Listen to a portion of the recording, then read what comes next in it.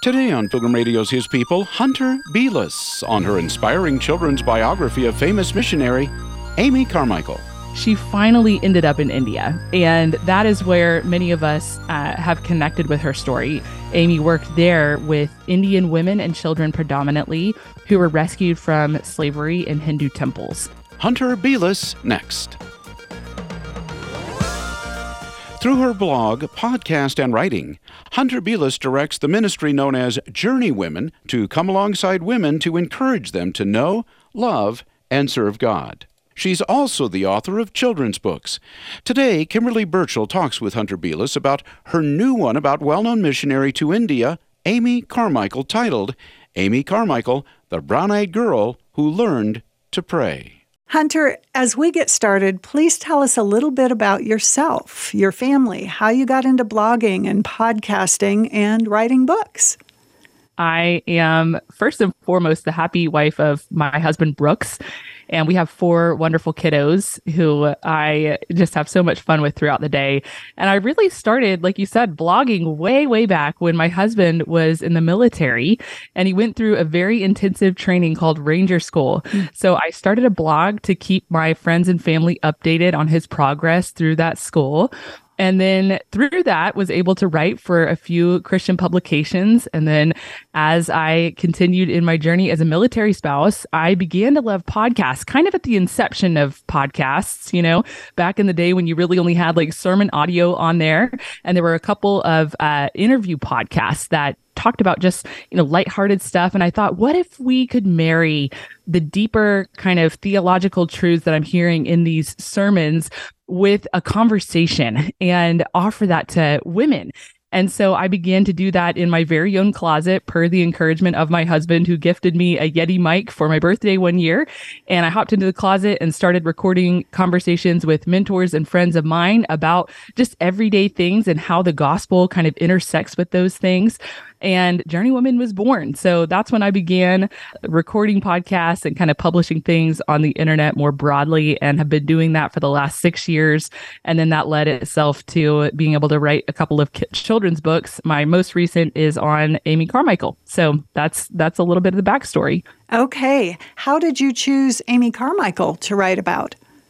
It is so funny. This goes even further back to when I was in college, and the Lord had really given me a heart for the nations, and I deeply desired to go to India, which is where, if you know who Amy Carmichael is, she was a missionary in southern India, and I wanted to go to India and be a missionary myself. And so through that process, I came across the life and ministry of Amy Carmichael, and she has just been such a dear person, Kimberly, that I have really looked to as a mentor in my life, even though she passed away many years ago. And it's just really neat to see how the Lord used various twists and turns in her ministry, even to bring her to India. There's a whole untold story of her ministry where she went to Japan, and then she was in what's now modern day Sri Lanka prior to even arriving at this ministry that we all know her for in southern India. And as you can probably imagine, because I'm recording this podcast and I've just told you a little bit about my history as a military spouse, I did not end up in India.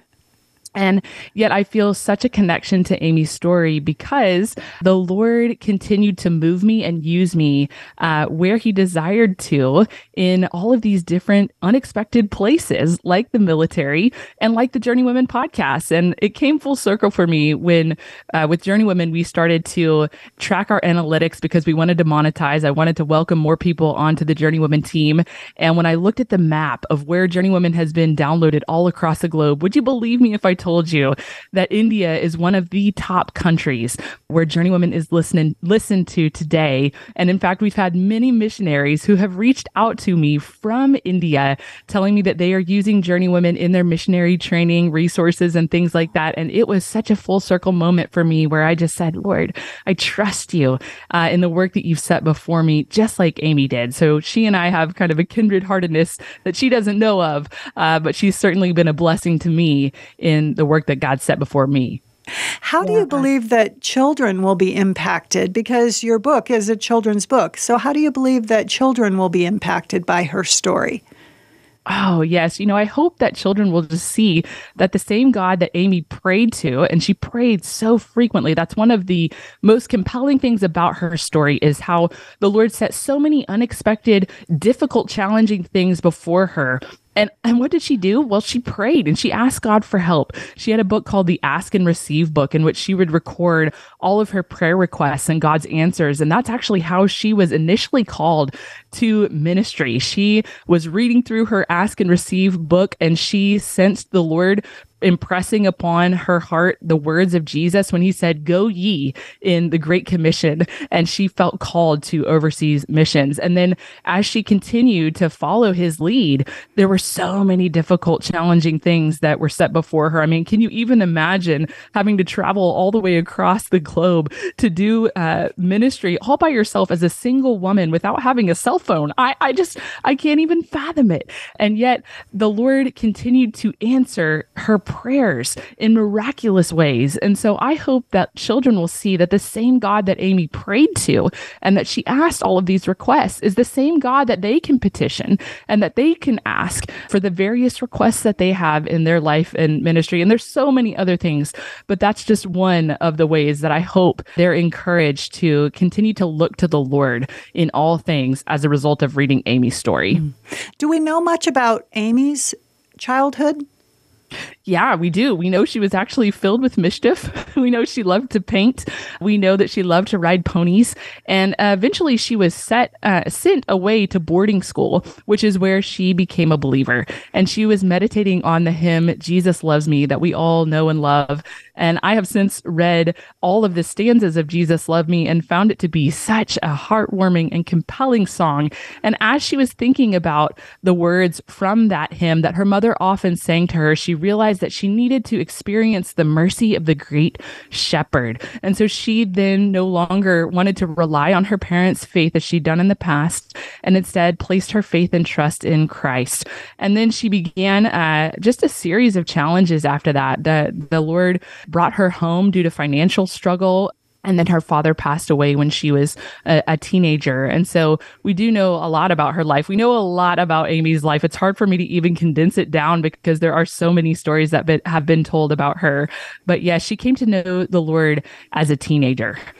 And I believe that would be the hope of every parent, that their child would not just rely on their parents' faith anymore, but that it becomes their own, that they begin to seek and ask those questions and find God there for them. Absolutely. Yes. Certainly my prayer for my kids. Yes.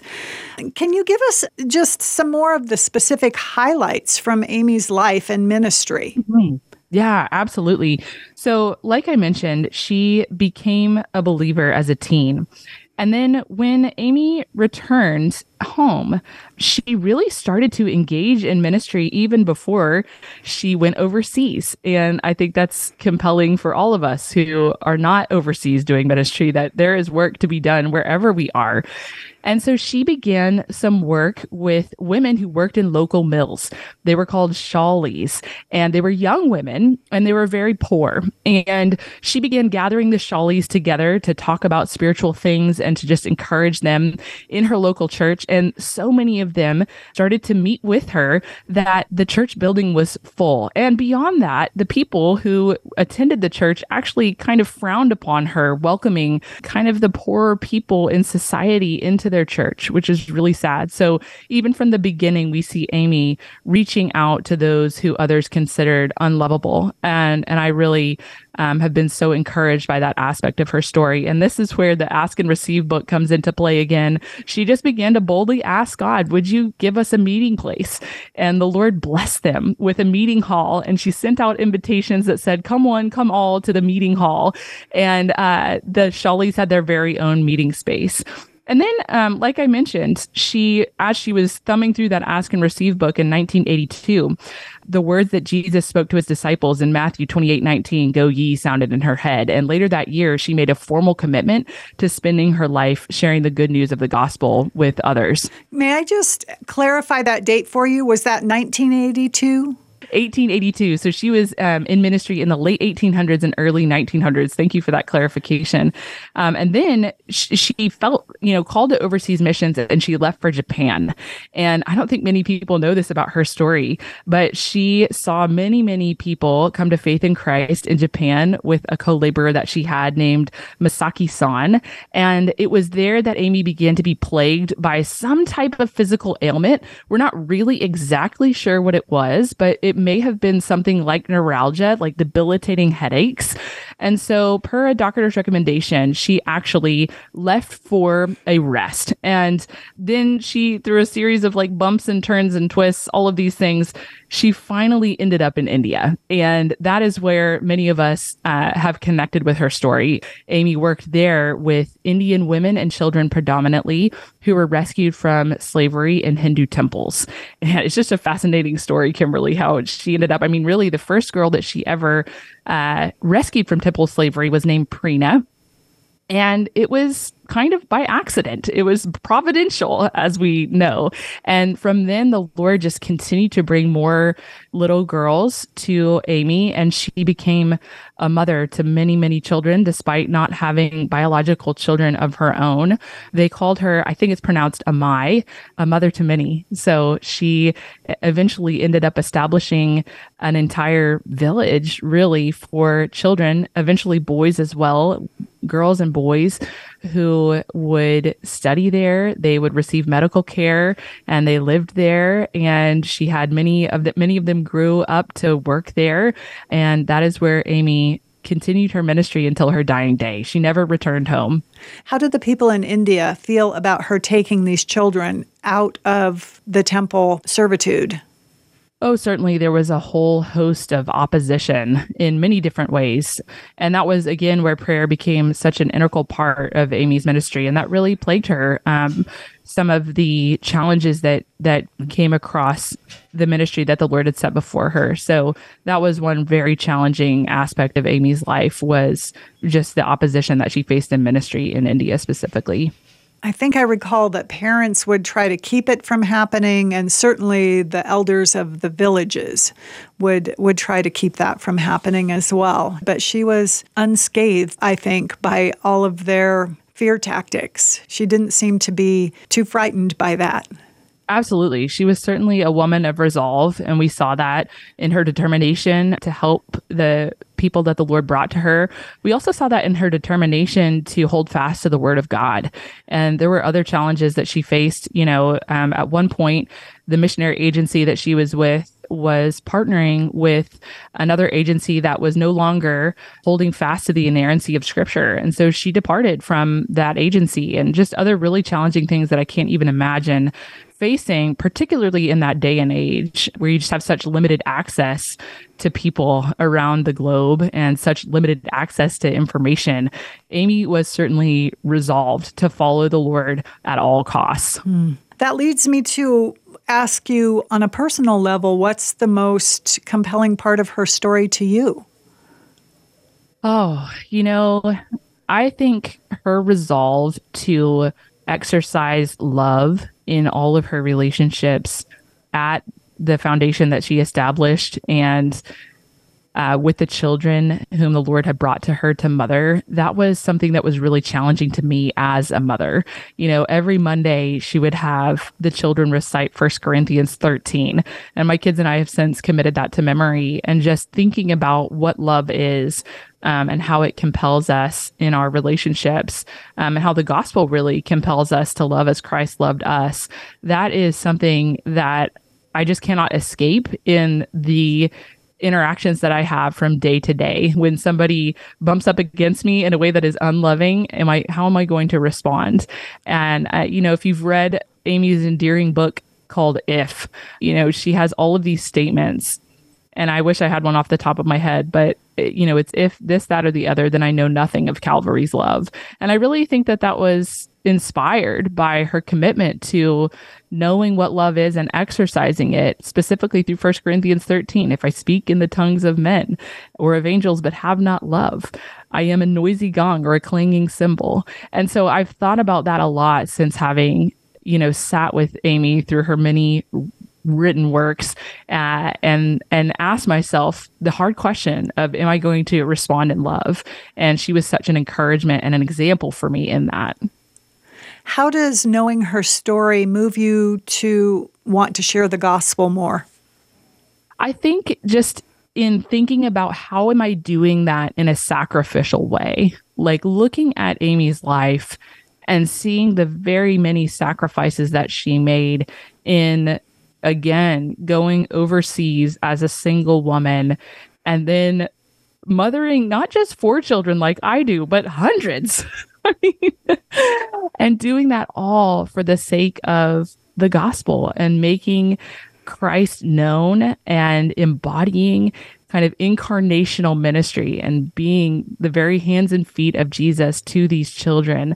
That has been such a challenge to me, especially when I feel a temptation just to be comfortable in my ministry, quote unquote, just to remember the many sacrifices that she made. And they really point to the sacrifice that Christ made and encourage me to, live as he lived, not to be served, but to serve. So that's probably the most compelling thing that she's done for me in my, Matthew 28 ministry. I'm speaking with Hunter Beless, wife, mother, podcaster, and author of Amy Carmichael, the brown-eyed girl who learned to pray. Hunter, what does Amy's life teach you about God's sovereignty? Just in thinking about how the Lord placed that calling on her life when she was, a young believer, to go and make disciples of all nations, baptizing them in the name of the Father, the Son, and the Holy Spirit. And she walked in obedience to that call, not knowing where she was going to go. She literally did not know that she would end up in southern India, and that is what we all know and love her for. And so I can only imagine the confusion that she must have felt when she was first in Japan and she began experiencing these debilitating headaches that literally paralyzed her from ministry, thinking, Lord, what are you doing? You have placed this calling on my life. Why am I, not able to walk in it to the degree that I desire? And then, along the way, him leading her to India and not even really knowing that her primary ministry was going to be with women and children who were rescued from temple slavery. She did not know that. She did not set out to do that specifically. And so I think in the various challenges that I faced in ministry where I think this is not what I set out to do, this is not even what I felt called to necessarily, but trusting that the Lord in his sovereign care for me and for his people is going to use me exactly where he's placed me, and that he's placed me there with purpose. So Amy's story is such an encouragement to me in that. Mm-hmm. How can we encourage the children in our lives to trust in God's sovereignty? There's this really endearing story that many people probably have heard about Amy praying with angst as a young child that God would change her brown eyes to be blue. And she woke up and looked in the mirror and her prayer was not answered. And of course, she was crushed. But many years later, the story continues that Amy, as she was peering into the brown eyes of Indian women and sharing the good news of the gospel with them, came to this realization that God had answered her prayer exactly as he ought. And I think that's such a wonderful thing for us to encourage kiddos. Sometimes we don't understand God's sovereign provision in our lives, but it always has purpose, even if we don't understand it in the moment. And I hope that that little story will help encourage kiddos to trust the Lord with whatever he has set before them, knowing that his provision is always perfect. Why is it important for us to know and share the stories of Christians that have gone before us? Oh, it's so good. I mean, it's almost like an extension of like the hall of faith that we see in Hebrews. It's like we get to testify to God's grace in the life of people in the past. And I think that bolsters our faith in the character of God and knowing how he will continue to be faithful to us in the present. So I love telling the stories of how God was faithful in times past because, again, God doesn't change. He's the same yesterday, today, and forever. And so for us to be able to tell about who he was, and to testify to that in the truth of the scriptures throughout redemptive history, and then to kind of fill in the gaps in church history for our kids, and then to begin identifying, well, look how he's been faithful to me, and look how he's been faithful to you. It just helps them to know and love God more and to cling to his character, regardless of whatever hard times they might be facing. Do you have a favorite book by Amy Carmichael? And what have you learned from that book and her writings? It's so hard to narrow down a favorite book by Amy Carmichael. She has so many wonderful books. And I do want to point out that another kind of turn that her ministry took was when she fell into a hole in what was being built as a medical dispensary. And she was really physically debilitated for the rest of her life. So she was bedridden. And for decades, she laid in her bed in India, probably wondering, why, God? Why? I have all of these children to care for, all of this work to be done, and yet here I am in my bed. But guess where she penned many of the books that we love to read? It was while she was bedridden in India.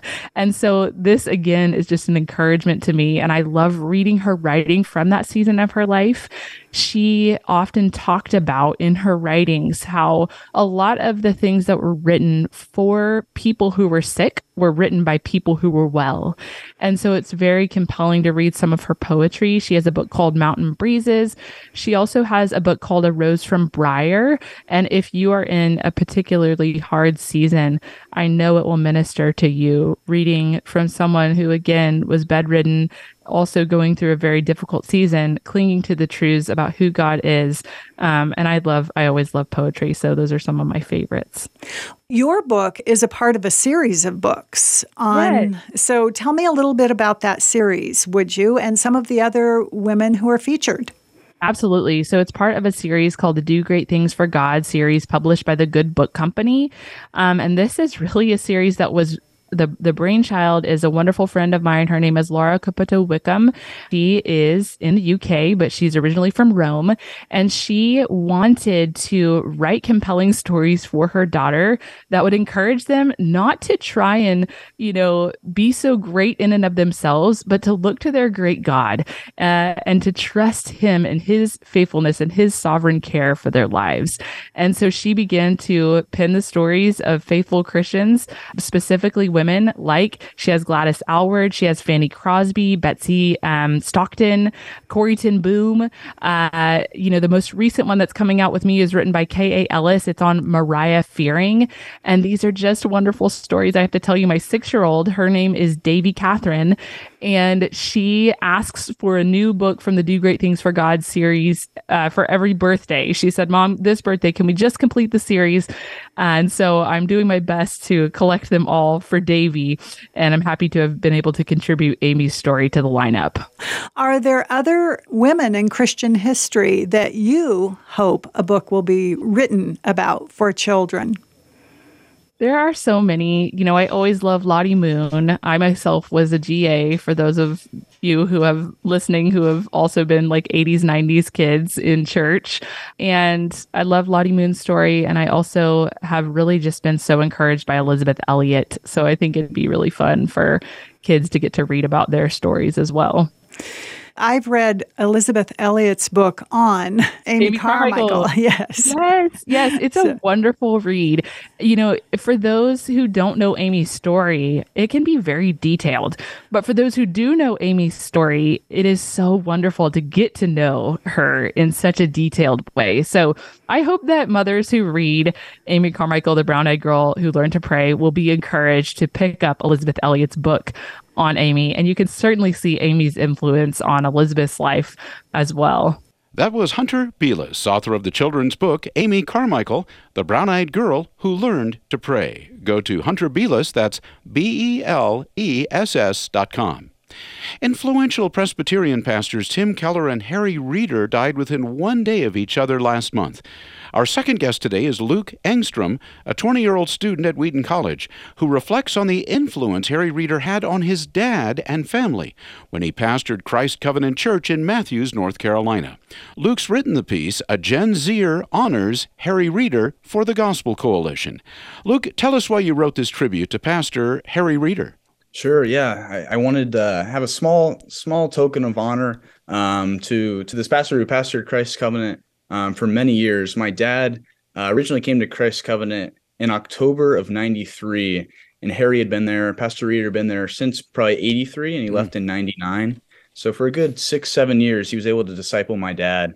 And I know that a lot of people at Christ Covenant, a lot of people in Briarwood have looked up to him for many years, and so I wanted to just write a small token of my appreciation for him, the ways he's impacted me via his preaching and via his podcast, via all the people he's discipled, and in turn who have discipled me. So, now you say he's impacted you through his podcast. So you've even though he was never your pastor, especially, but you listened to him on his podcast.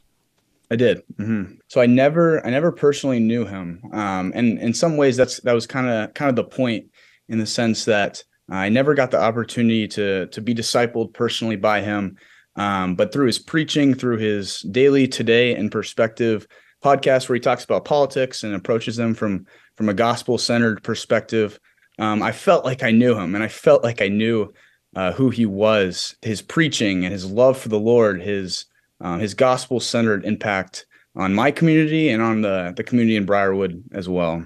Well, obviously, your dad talked about him quite a bit, too, and that he had, as you write, many gifts that were expressed and that communicated the gospel and biblical teaching to those that attended the church. Can you talk about those gifts a little bit, those that you've either heard yourself or that you were told by your dad that he had? I'd say probably his biggest gift was just his love for people, and he remembered virtually everyone who he came in contact with. There was really no one who was outside the reach of Pastor Reeder. And then his preaching, he preached Sunday morning, Sunday evening. There was one story, good friend of ours at Christ Covenant shared. There was a guest preacher at Christ Covenant a long time ago, and someone asked, "Oh, Harry, this must be nice. You can, you're able to sit still for Sunday morning. You're able to not preach." And he said, "What are you talking about? Hey, I want to be up there. I want to be preaching." So his kind of insatiable desire to get to know people more, for preaching, for spreading the gospel to his neighbors, to his family, to the people in his congregation. I'd say those were, from my perspective, were some of his best gifts. Have you met him yourself? Yes, he preached at Christ Covenant a few years ago, but it was just a brief interaction. But you got to know at least some of his family. I think you mentioned in your piece that his son-in-law coached you in soccer. That's right. So we my dad is good friends with his son-in-law. I got to be coached by him in summer soccer camps, and so I know his grandson a little bit, who'll be going off to college to play soccer next year. So his impact definitely didn't stop with him. It continued through his son-in-law, through his daughters, his sons, and so on. What special memories has your dad told you about Harry Reeder? I mean, in other words, how has Harry Reeder influenced your dad, and then I guess by extension influenced you? Sure. One of Pastor Reeder's things that he focused on the most was leadership and gospel-centered leadership. So my dad got to go on one of his leadership training trips. He was very fond of wars and the Civil War and of history. And so my dad reminisces on that trip where he got to look at different battlefields, to interact with Reeder, to talk with him about different spiritual matters, about different leadership roles and gifts and things that he might be undertaking. You write also that you use the word fun. My dad and I joke sometimes, just kind of the way he carried himself. He was obviously very serious about the things of the Lord, but also he wasn't afraid to have a little fun. My dad remembers one time they were storming up a battlefield, and Harry Reeder was leading the charge, and all these younger guys were following up behind him. but Harry Reeder was first to the top in this kind of Civil War reenactment. And he had bunch of different kind of funny clips that everyone would chuckle at. One time, he had transferred from East Carolina University to Covenant College, and he was speaking to that story, and he was talking about. He said, "Yeah, I finally figured out that my head could be used for something more than a golf visor and a baseball cap." So we love golf and we love baseball. But my dad and I still think about that and go, he realized the value of Christian education. And at the same time, he wasn't afraid to have these kind of funny quips in his preaching and how he talked to people and so on. You say something kind of touching. We're right on the verge of Father's Day here. You say that there's no way to tell your dad's story without reference to Harry Reeder. That's right. I'd say my dad, in his years under Harry's teaching and leadership and preaching, my dad tells me he grew in his love for the church. I don't think he even kind of knew what a Sunday evening service was before Pastor Reeder had instituted that at Christ Covenant. And so he just grew in morning and evening and throughout the week in discipling different people. My dad grew in his love for the Lord, and seeing Pastor Reeder's gifts and ability and his ability to talk to random strangers about the things of the Lord, and his ability to love his neighbor, to love his family. I think my dad would say those, just seeing Pastor Reeder's example and his example of life and ministry was very helpful. And my dad and him starting a family and him moving to Charlotte and learning from him. You've been listening to His People on Pilgrim Radio. Many thanks to our guests, author Hunter Beless, and just a moment ago, Wheaton College student Luke Engstrom. You can read his piece, A Gen Zer Honors Harry Reeder, at thegospelcoalition.org. Thanks for listening, and I hope you can join us again on Monday for another edition of His People.